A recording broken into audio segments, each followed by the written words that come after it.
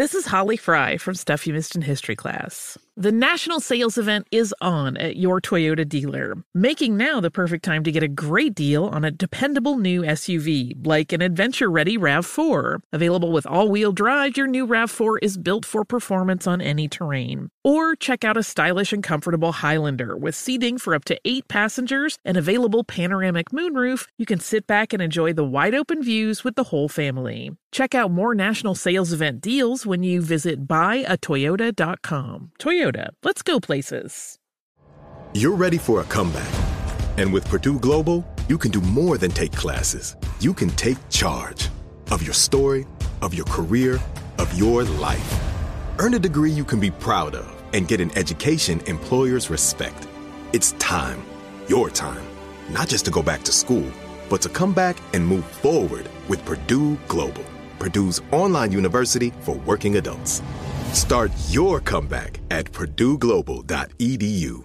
Ready to unlock a world of entertainment? Philips Roku TV has America's favorite TV streaming platform built in, so you can watch live TV, catch every game, discover must-see shows and hit movies, and get all the best streaming apps in one place, like iHeart for all your favorite music, radio, and podcasts. Watch what you want, when you want. Immerse yourself in entertainment with premium 4K picture and sound for every budget, with sizes for every room. Find your perfect Philips Roku TV today, online or at your local Walmart and Sam's Club.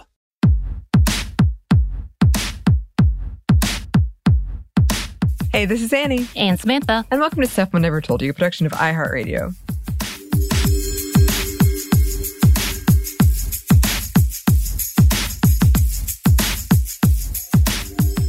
And welcome back to I don't think it's a mini-series anymore. It's a full-on series, isn't it, at this point? Yeah.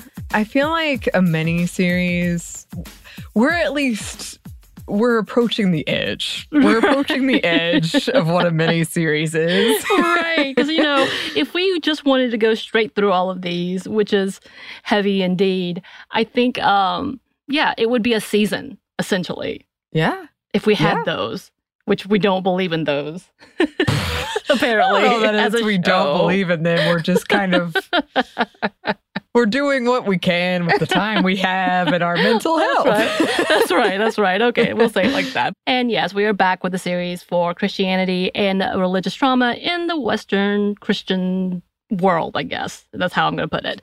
I keep changing the names. I need to get it together on this. You do, and...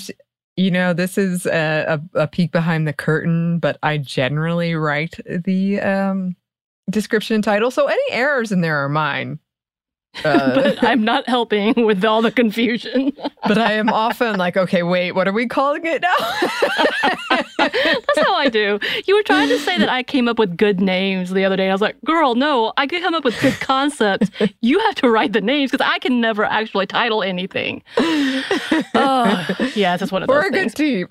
We're a great team. This is how we figure it out. But yes, so far we've talked about women in Western Protestant churches, misogyny within the religious community, purity culture, and sex abuse within Southern Baptist churches.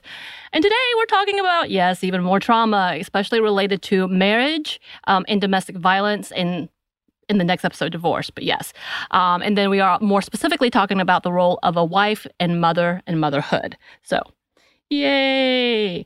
Content warning, we are talking about domestic violence, abuse, religious trauma, and childhood trauma as well, because some of this was a little too close to home.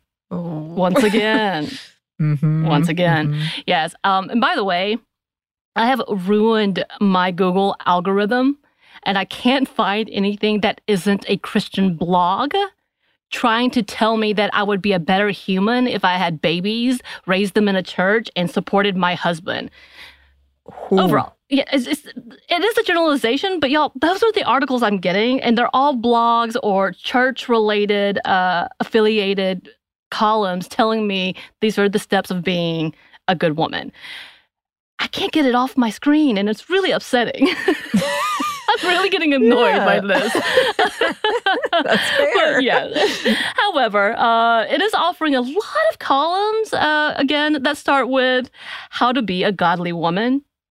Godly comes up quite often. Man, I have been so far away from this world. Seeing this, it makes my heart skip a beat, not in a good way. Right. Mm-hmm. And yes, if I mention marriage, it immediately steps into how to be a good mother. Like that's the next thing on the list. And usually being married means your next step is to be a mother. So why are you hesitating? Obviously. And yeah, so growing up in this very religious lifestyle as a girl, I had always heard that for women, our greatest gifts were to be a wife, to be a mother, and to have a family. My own adoptive family is made up of the traditional working dad and a stay-at-home mom. I mean, she had dinner ready, made sure that the home was perfect. I grew up watching my mother pick lint off the carpet every time she went by me in the living room, and I thought that was normal. Like, who does? And then realizing, oh, my mother is extra special.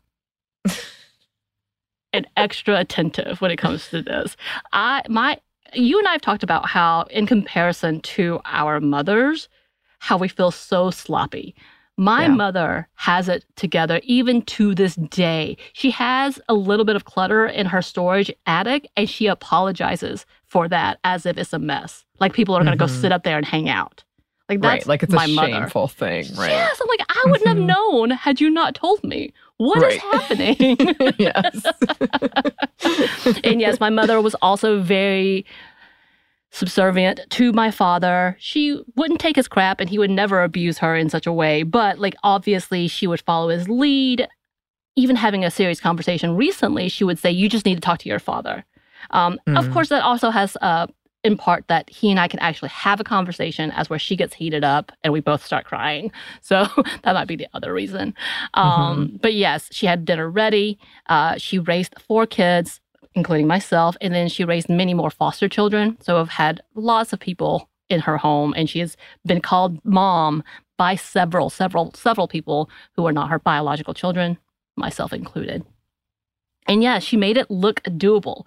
Don't get me wrong. I definitely saw her on the edge a couple of times where she would just absolutely lose it. And we'd be like, okay, mama's going out. Mama's going to have it out with us. So we need to go hide because it's that time. And it's rare. And it was fair that she did because she was like, she's very patient. But she was ready to blow, and things may go flying across the kitchen. Like, we knew things were happening. We needed to run. Oh, God. Or it was also the tradition that she would finally get fed up with my father and say, you This is where I learned that term. And my mother never curses. But yeah, she would literally be like, you and then just walk off. One of my favorite phrases. I still love to use it, by the way. It's a good one. It is. And then, but watching her going through all this, watching her relationship with my father, I actually told them, this was not what I wanted. I said that out loud. I remember getting onto my father a few times because my mother would have dinner ready. We never sat at a table. We sat in the living room, watched TV. We had like probably a dinner tray. We were those people. My dad had a random long board that he used as a dinner tray that went across the chair. It was hilarious. Don't ask. But he would use that and would sit in his big chair, comfy chair, and eat. But he was always the first person to get a plate that my mother would bring to him. And he would, if he finished dinner before my mother finished and he wanted seconds, she would immediately stop eating, get up, take his plate, get his second course, and come back and then start finishing her first plate, in which I would get so upset. I would yell at my father, you need to get up yourself and let her eat. I was very upset. Mm-hmm. Yeah. I was very upset.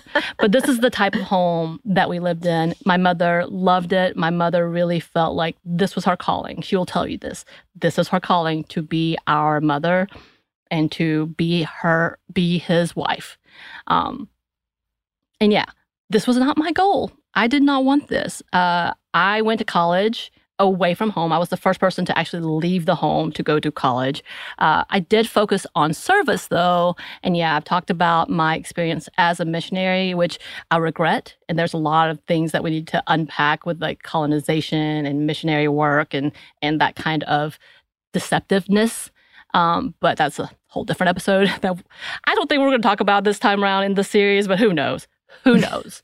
But yeah, and well, of course, in that, the focus of the church is to bring more Christians into the world, whether through conversion or through birth. And yeah, it's a gathering of a kingdom. It sounds like a cult. Yeah. And they would never call themselves a cult. Mm-hmm. But that's what the intention is. Right. To convert all of the world to their beliefs. So, and their way of life. Just saying. Yeah. Yeah. And again, but for my young college days, I did study a lot, and I also worked in ministry. I did the entire thing. I was working every weekend around the Southeast, teaching teenage kids biblical stories and ideals. I sang with them. I ran a women's ministry at church, at my local church. I went to church faithfully, went to Bible study. I led Bible study in our churches. So yeah, I was very, very, very big into this. But as expected in college life, well, okay. I have to backtrack. Not expected, okay. I guess. I definitely fell into the idea as the Christian college girl. My goal not only was to serve, I was to find a partner, a husband.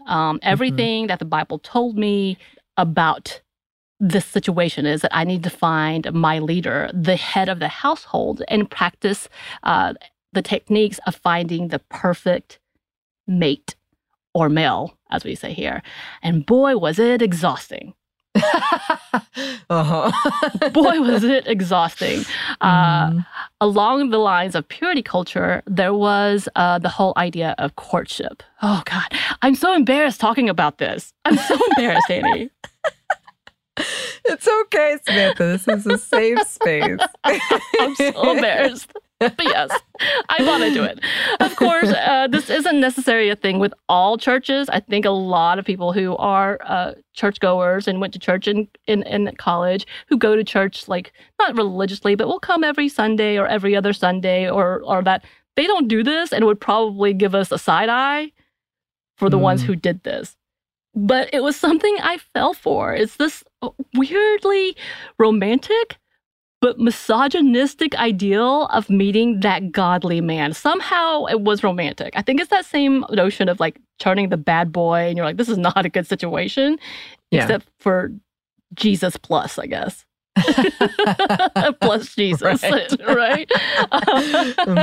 And books like Passion and Purity, I Kiss Dating Goodbye, The 5 Languages of Love have fueled a whole generation of young people into dating Jesus's way, or not dating in Jesus's way, actually. Again, I was one of those people. I read all of those books. Actually, I did not read The Languages of Love because it came a little later. But that is the one where we talk about like our love language, right? We're going to joke about it. Yeah, we talk about it, and there's some merit to it. But man, the level of confidence that people have put in that book. Yeah. It is comical. I will say that. It is comical.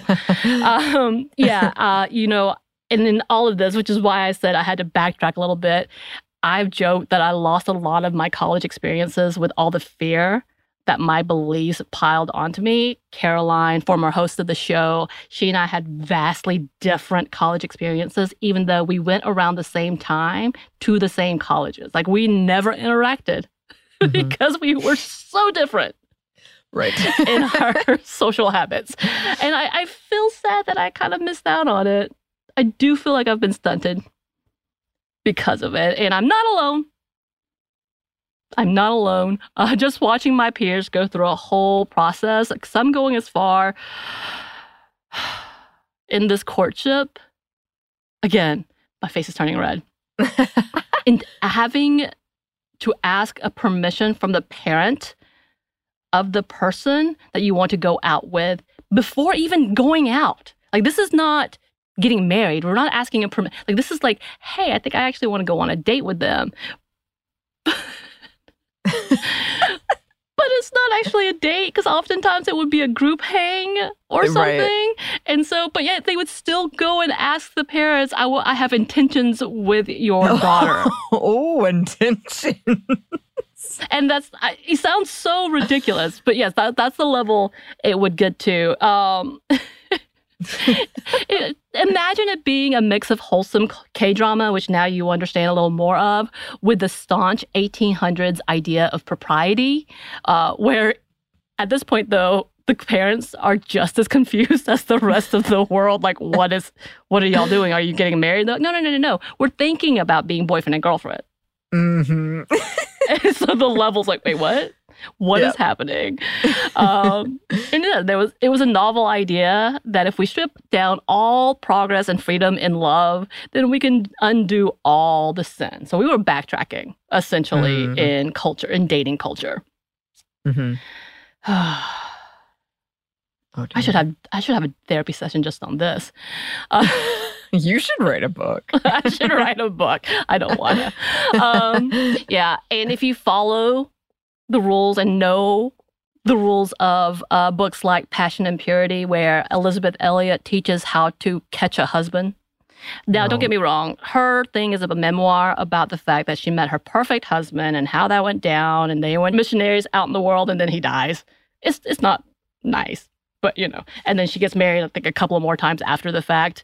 But it's the story about how he courted her and the expectations. Here's a quote from a Christian blog as they describe the book. Quote, "She strongly cautions against new trends like women initiating relationships, citing how masculinity is rooted in God's character as initiators."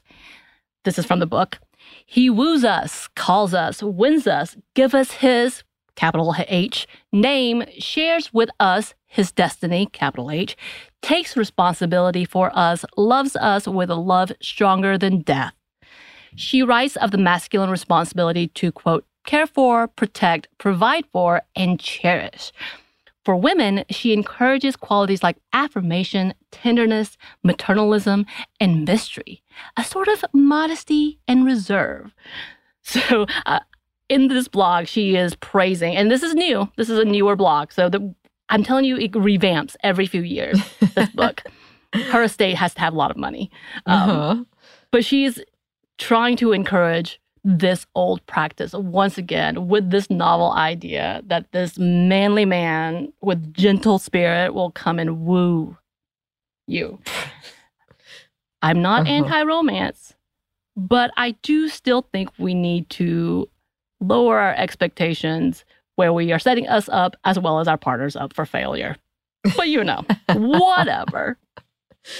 Oh, okay. Well, for books like I Kissed Dating Goodbye, the call for Christians to give up dating altogether was revolutionary. Tales of consequences of sin and eternal loneliness for those who took dating lightly was the forefront of many of the messages in these books. The ignoring of human impulse, desire, and pushing for everyone, especially women, to fight against it as if it would be the end of the world to succumb to such awful temptations.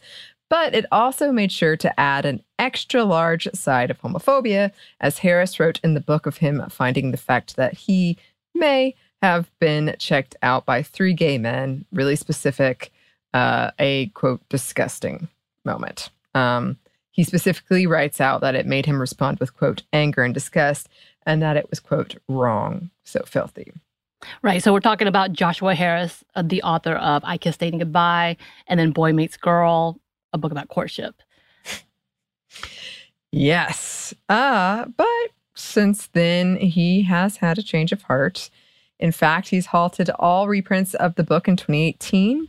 In an Instagram post, he apologized and wrote, "I have lived in repentance for the past several years, repenting of my self-righteousness, my fear-based approach to life, the teaching of my books, my views of women in the church, and my approach to parenting, to name a few. But I specifically want to add to this list now, to the LGBTQ+ community, I want to say that I am sorry for the views that I taught in my books and as a pastor regarding sexuality. I regret standing against marriage equality, for not affirming your place in the church, and for any ways that my writing and speaking contributed to a culture of exclusion and bigotry." So that's something. Yeah. Yeah. Much like many other millennials have also taken many steps away from their faith, Harris has done the same, but the results of the books like his still remain. And since we've already talked at length about the toxicity of purity culture, we'll bypass the redundancy of how purity culture ruined everything, including dating. But let's talk about the Christianity and religious trauma and how that has affected marriage, motherhood, and domestic violence. Right. I'm not going to regale you with all the awful courtship conversations that happen in college life. That's a whole like outtake episode that doesn't need to happen.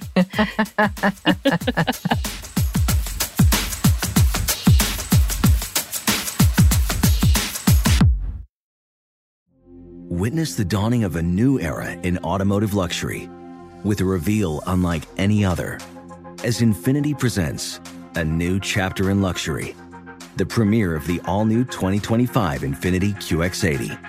Join us March 20th live from the Edge at Hudson Yards in New York City, featuring an unforgettable performance by Grammy and Academy Award-winning singer, songwriter, and composer, Jon Batiste.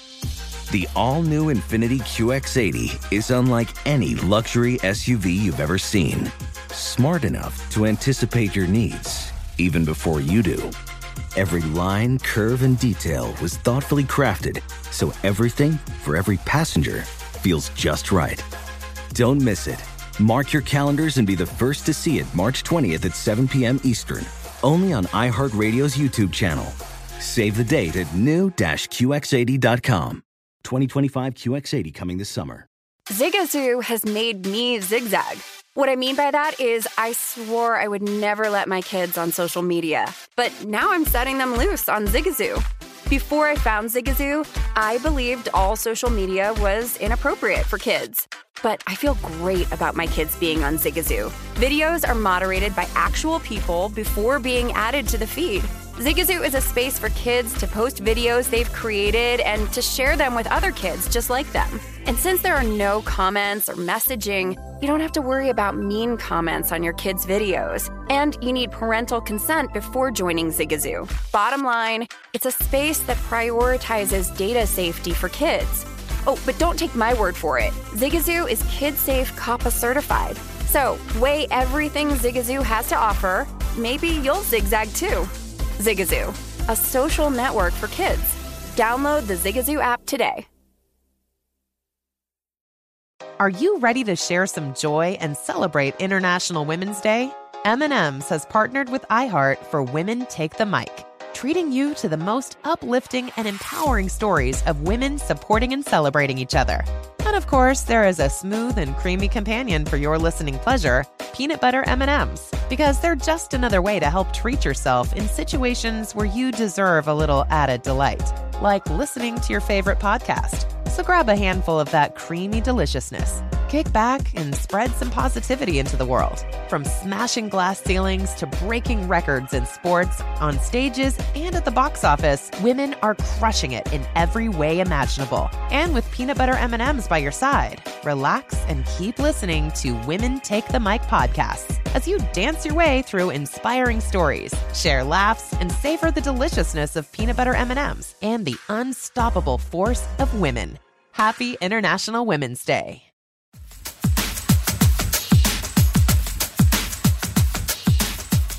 So yeah, the perfect wife and mother, that seems to be the ultimate goal. For years, my mother would let me know, especially during the holidays, that she feared that I would be like many other women who would never settle down and never have children of their own, and that I would die alone with no children to care for me, in which I responded, I would probably never have children, give it up. I did. I told her that many a times. She would also give me examples of aunts, spinster aunts who did not have children and how unhappy they were. And I was like, I don't think that's true. I think you want to paint it that way. Right. I don't think that's true, but okay. But she wasn't a fan of my take here. For a woman whose identity is wrapped up in her husband and children, this seemed like I was a person with no purpose. Again, I would like to reiterate that there's nothing wrong in loving your partner, loving your children, loving your life, and caring for your family, and giving thanks to a higher power for these things. But to do any of these things out of fear or FOMO, fear of missing out, cool, then yes, maybe we should re-examine the reasons. Children will not fix our mistakes. They won't fill the hole often left by past traumas, will not be the love you've been trying to get from an absent parent. And in my perspective, again, yes, in my perspective, it is wrong to place that type of responsibility onto a child. Just going to put that out there. Sorry. Not sorry. But yes, I digress.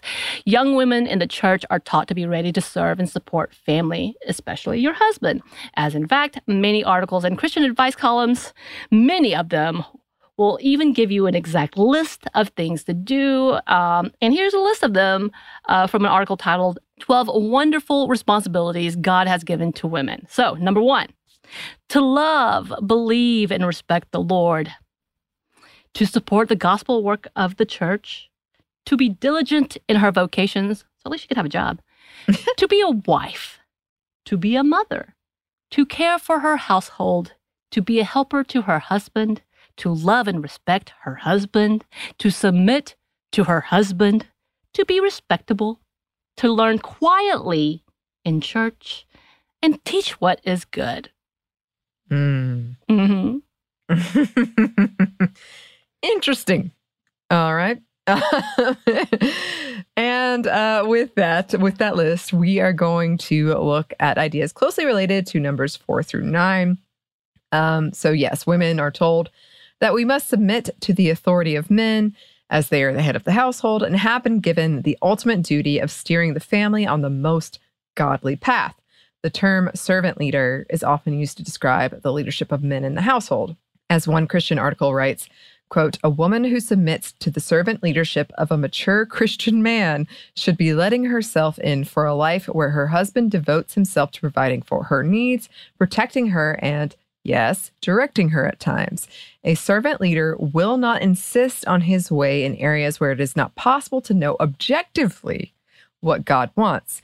He will call for his wife to follow Christ along with himself, but will graciously allow her to refuse his suggestion often. And I will say emphasis mine that I put in there. But yeah, just that kind of idea of graciously. Very, very, very gracious indeed. Christian women should understand the level of authority that men have in the household, again, under the theory of being a servant leader. So it's kind of, their godly duty to be like, I will do what you do. All right, cool. Right. And what is the thought on postmodern ideals, those initiatives that women are taking these days? Here's what the same article had to say. Our postmodern aversion to authority is incompatible with Christianity, not only because it flies in the face of biblical teaching, but because it is based on our fear of corrupt and self-serving authority figures. Yes. Interesting. Cannot be about self. So in that article, they go on to explain that men and women should rely on each other when it comes to making decisions in the household.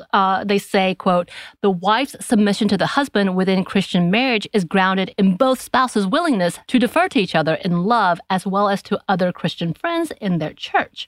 We are all to submit to Christ's moral leadership whenever it is expressed through others. But if there happens to be a standoff in this protocol, here's the advice. In the rare cases in which husband and wife cannot agree on an important decision, the husband who has proven himself as a servant leader will usually be able to make a mature decision. So again, he is the overall authority, obviously. Usually can make a mature decision. All right. And of course, as the household grows, a woman must learn to be a wonderful mother.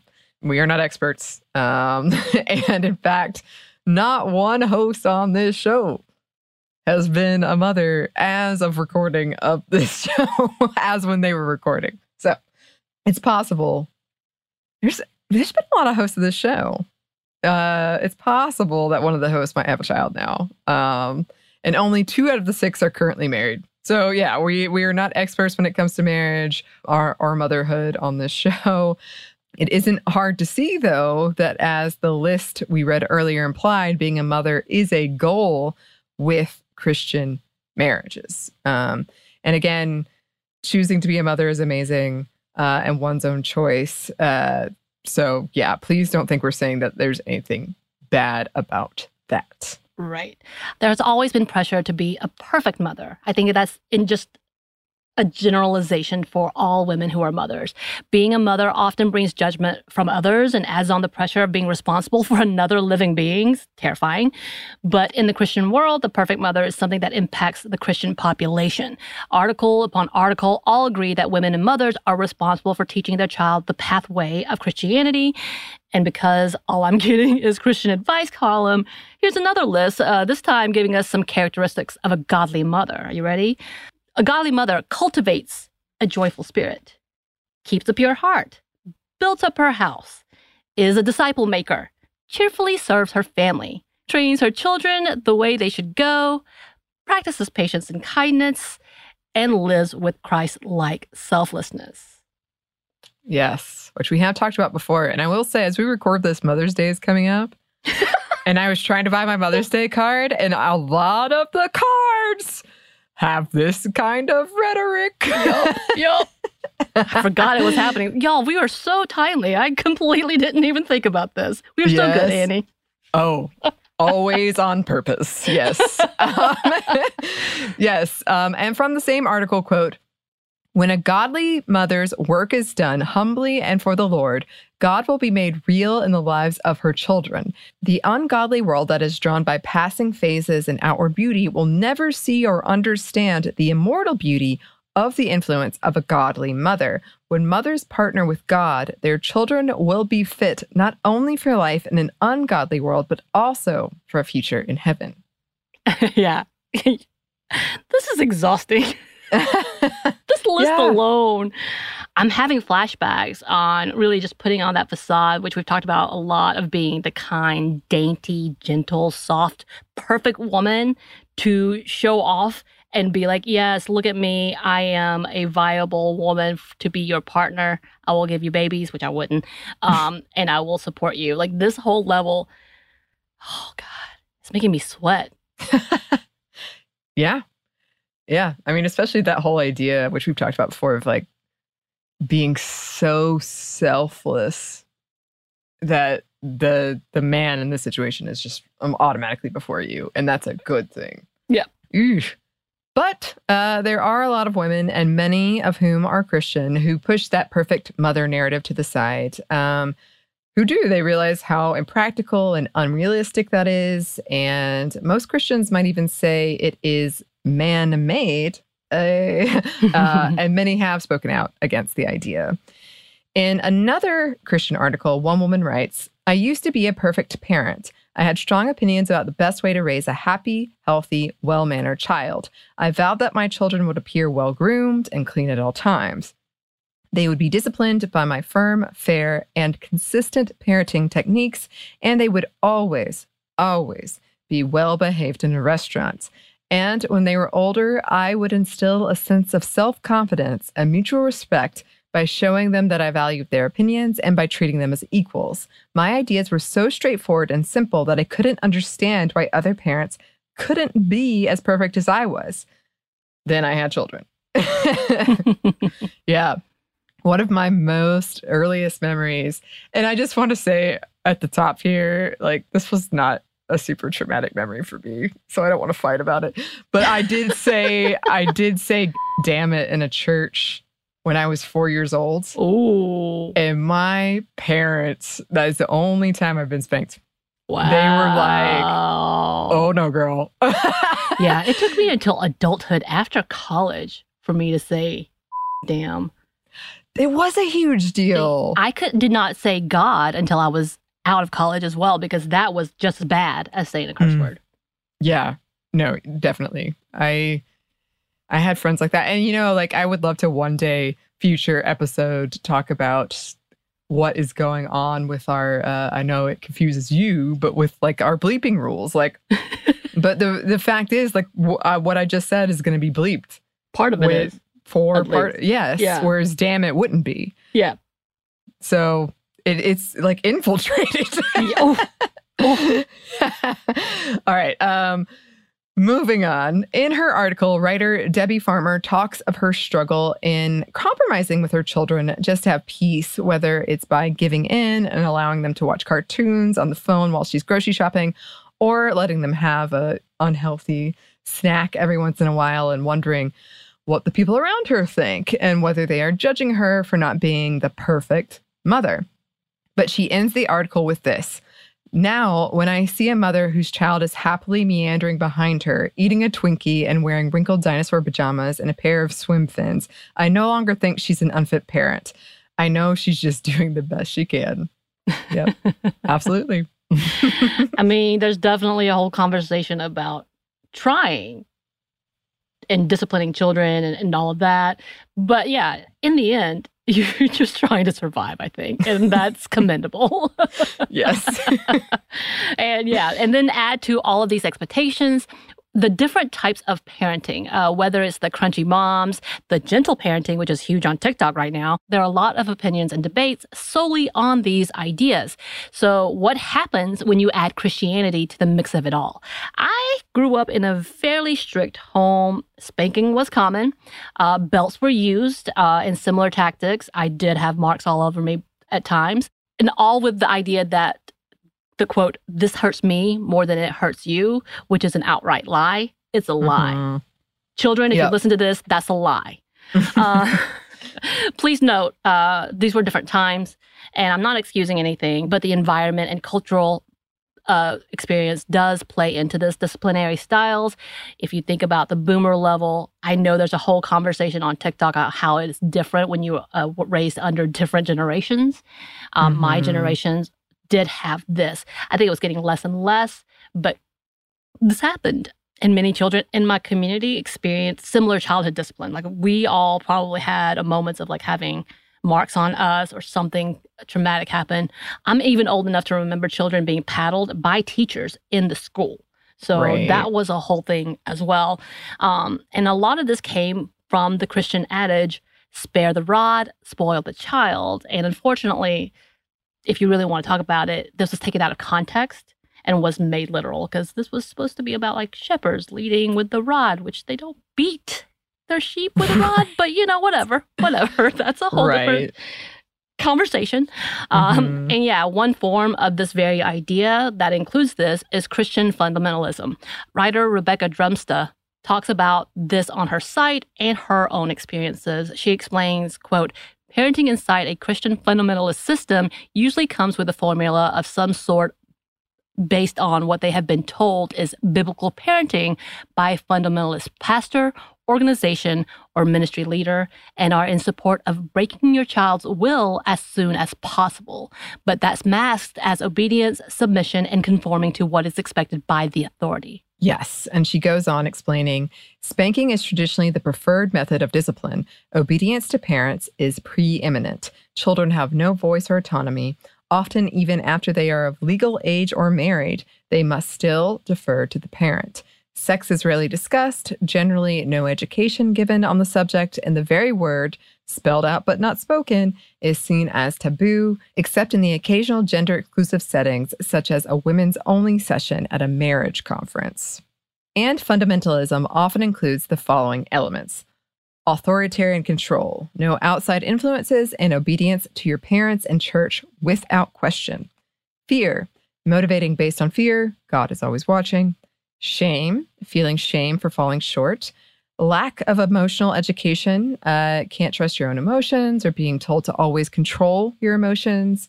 Like think of young boys being told they can't cry. No mental health support, just pray about it. Parental perfection, never show your flaws, you need to fake it. And abuse. Drumsta writes, parents inside of fundamentalism are conditioned to believe you must protect the name of God, the church, and those in leadership. This carries into not reporting to the authorities or properly handling abuse situations with their own children or members of their community, but instead dealing with things internally by shipping the person to a new church, sending them to an approved biblical counseling program, or simply having a stern talk with the accused. It also enables abusers to continue harming their wives, children, congregants, and yes, even their husbands and grandchildren. This mindset has damaged countless individuals and caused compound trauma as victims are shamed, not believed, and even further victimized by those who are in positions of leadership or authority. Spiritual abuse is rampant in fundamentalist circles, as is sexual, physical, and psychological abuse. Yeah, and I think that's another conversation we could have that I'm not going to get too deep into because, like I said, people who have grown up in fairly strict church background homes understand what this is. You have examples of it. We talked previously about the abuses within churches, such as sexual abuse that is often ignored or just talked over and hidden. So we're not going to get too deep on that, but let's talk about what happens when things like domestic abuse happens. And according to one report in the BaptistNews.com, the church has been a hunting ground for domestic abusers. In the article, Janice Garrison Morrison, hope that's right, writes, quote, domestic abusers have admitted that the church is the best place to find a gullible, timid, complacent wife. Abusers know all they have to do is fake an interest in spirituality, say the right things, and get involved at church. Young women are taught to value strong male leadership and to watch for men who are committed to God. Then, due to the encouragement of short engagements, these girls are married long before they realize it was all a ruse, only to be told it's too late and marriage is forever.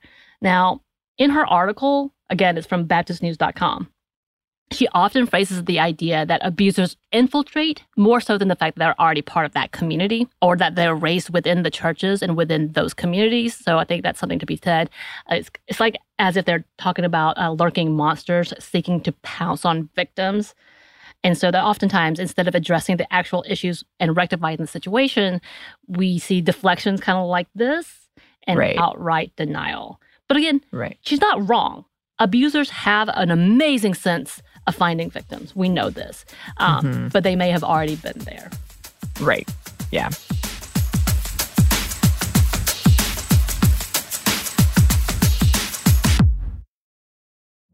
Witness the dawning of a new era in automotive luxury with a reveal unlike any other as Infiniti presents a new chapter in luxury, the premiere of the all-new 2025 Infiniti QX80.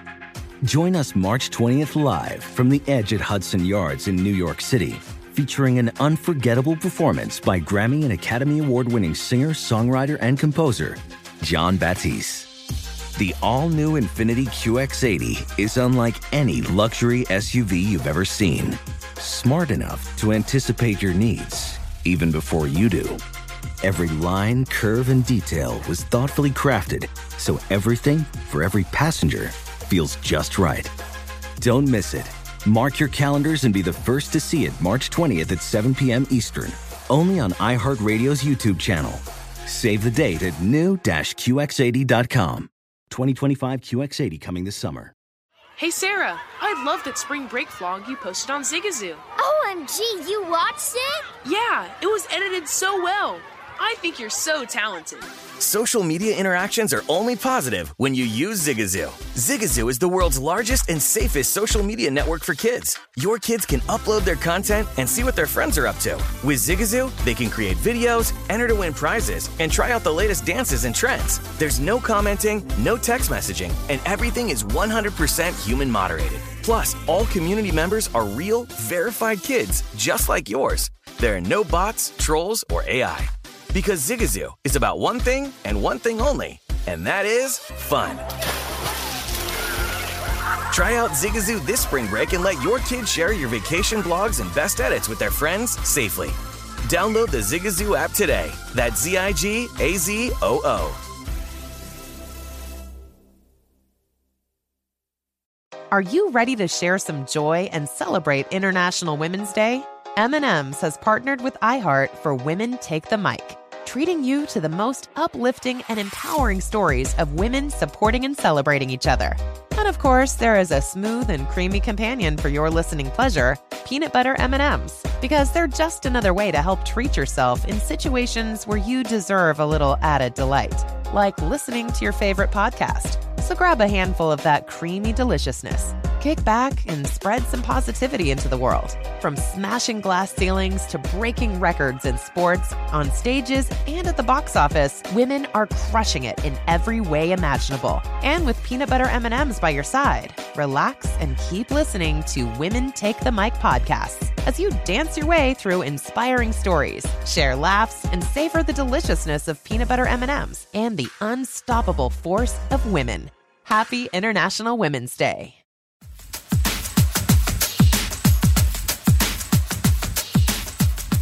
And as we were researching this, we found a lot of articles about churches and their leadership telling victims to not talk about their abuse and oftentimes told to go back to their abusive situations.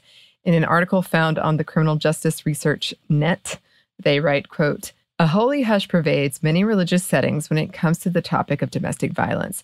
Even finding the right words to describe what has happened in a violent outburst between a husband and a wife can be contentious. Given the socio-political landscape regarding the issue of abuse in the family context, perhaps it is not too surprising that naming the issue becomes a political act. By and large, clergy and other religious leaders prefer the term family violence, downplaying the gender power imbalance.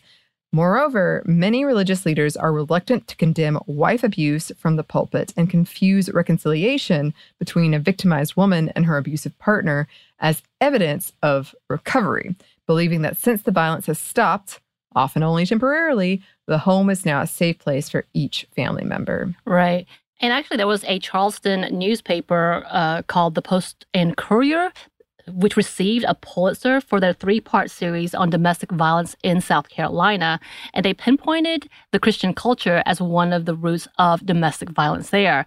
Here's a quote from that article. "Part of the problem is rooted in the culture of South Carolina, where men have long dominated the halls of power, setting an agenda that clings to tradition and conservative Christian tenets about the subservient role of women.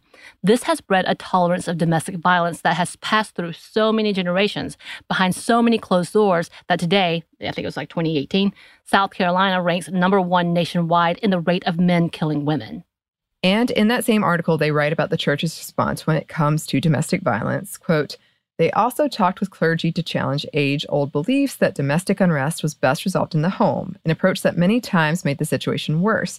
The ministers told us, quote, it's really a family issue. They need to work it out." And that's a quote from Crenshaw, a local worker in a domestic violence center, in this article. Quote continues, "But in some cases, that's like telling a victim to go running back into a burning house.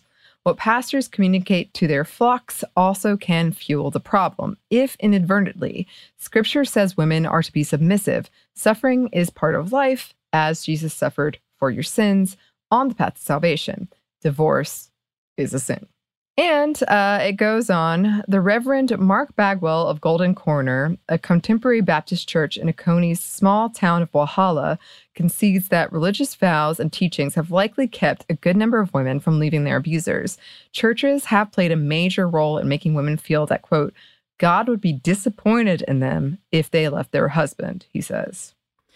Yeah, in that article, it really was very, very interesting. So if you have time to go look it up, you should. There has been a lot of counterpoints from church affiliates, and they were not happy. Just that's actually how I found it. Once again, because all my algorithm is giving me the church's point of view, but I sneakily found it. Anyway. Good for you, Samantha. The sleuth. And there's so many more stories similar to this, whether it was women who need to obey their husbands so they aren't hit, or that it is a family matter. And yeah, I've witnessed this so many times, just growing up in churches like this, even family telling their children to go back to their husband, their own daughter. And after the abuser actually admitted to having hit them, and because they were apologetic, right, they were like, okay, yeah, you should go back. And in this blog, Confusion to Clarity, one counselor asked survivors, quote, what was the worst advice you were given when trying to get help to deal with your abusive marriage? And y'all, yeah, this is not cute. So sorry. Here are some of the responses. God did warn you about him before you married him. Just don't pay attention. Then there's show him more respect. Watch your tone when you speak to him. If you speak more respectfully to him, he'll respond in a positive way. And here's another quote from a woman. She said, I contacted the police due to him being physically violent towards me. And my pastor's response was, Christians do not call the police on one another. I suggest you apologize to your wrongdoing towards your husband. Ooh, and there's more. My pastor told me he didn't think what I was telling him was true and said women in menopause sometimes have breaks from what's real and what's not. I will not sit here and listen to you shame your husband. Another woman said, I was told that saying my spouse was abusive and unfaithful was sin. You need to take him back because he is sorry. You need to return to him and be a submissive wife, and you might save him. My pastor said, if I had a wife like you, I'd hit you myself. They said I needed to stay and hope and pray, that I couldn't, quote, give up because God wanted me to be faithful and patient and persevering. Yeah. And again, article upon article upon article, they had these phrases. And I have seen that being said. I have heard women and victims saying it to themselves, not having any support, being told that this is their fault. I made them angry, but they put God on it. They put Jesus on it on this one. Again, the message often comes back to women submit to your husband and the evils of divorce, which we'll talk about in the next episode because, this was very long. In an article written for The Conversation, they actually talk about a study completed in England. And it says, in a survey of churchgoers in Cumbria, England, 1 in 4 respondents had experienced at least one of the nominated abusive behaviors, such as being kicked, punched, threatened with a weapon, isolated, or sexually coerced in their current relationships. And more than 40% of the respondents had experienced at least one in a current or previous relationship.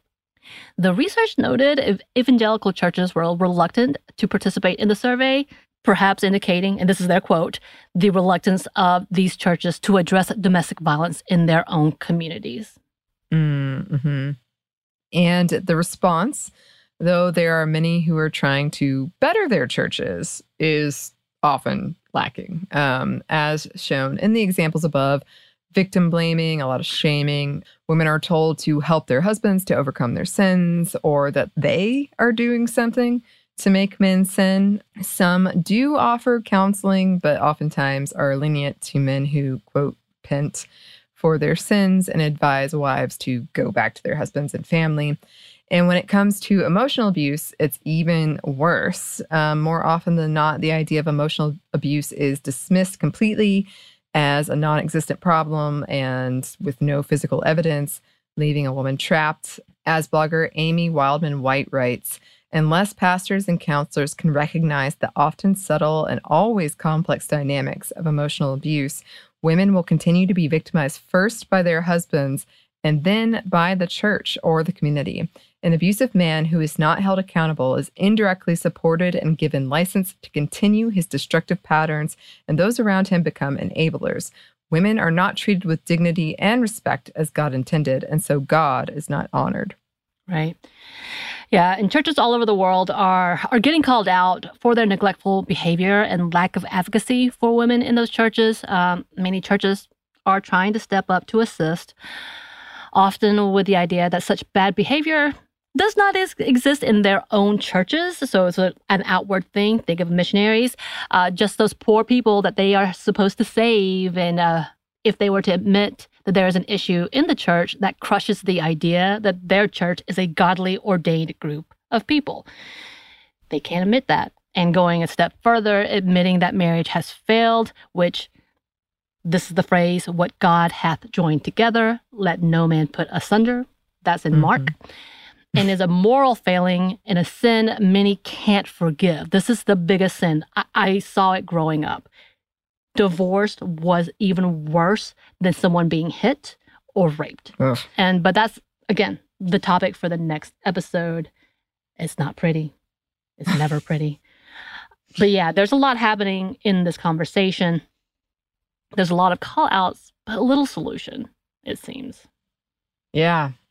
And I mean, as this mini-series / series is proving, there's just so much to unpack here with when you have such a tight morality from such a young age of like, well, this is what makes me good. Right. And I could literally go to hell. Exactly. Yeah. It's a lot. It's a lot to unpack. And we're continuing to do so. Slowly but surely. It's going. It is. It is. And we've really appreciated hearing from you listeners about this one and your thoughts about this. So keep that up. You can email us at StephanieMomStuff@iHeartMedia.com. You can find us on Twitter at MomStuffPodcast or on Instagram and TikTok at Stuff One Never Told You. We're also on YouTube. We have a book that you can pre-order at StuffYouShouldReadBooks.com. Thanks as always to our super producer Christina, our executive producer Maya, and our contributor Joey. Y'all are the best. You are. And thanks to you for listening. Stuff I Never Told You is a production of iHeartRadio. For more podcasts from iHeartRadio, you can check out the iHeartRadio app, Apple Podcasts, or wherever you listen to your favorite shows.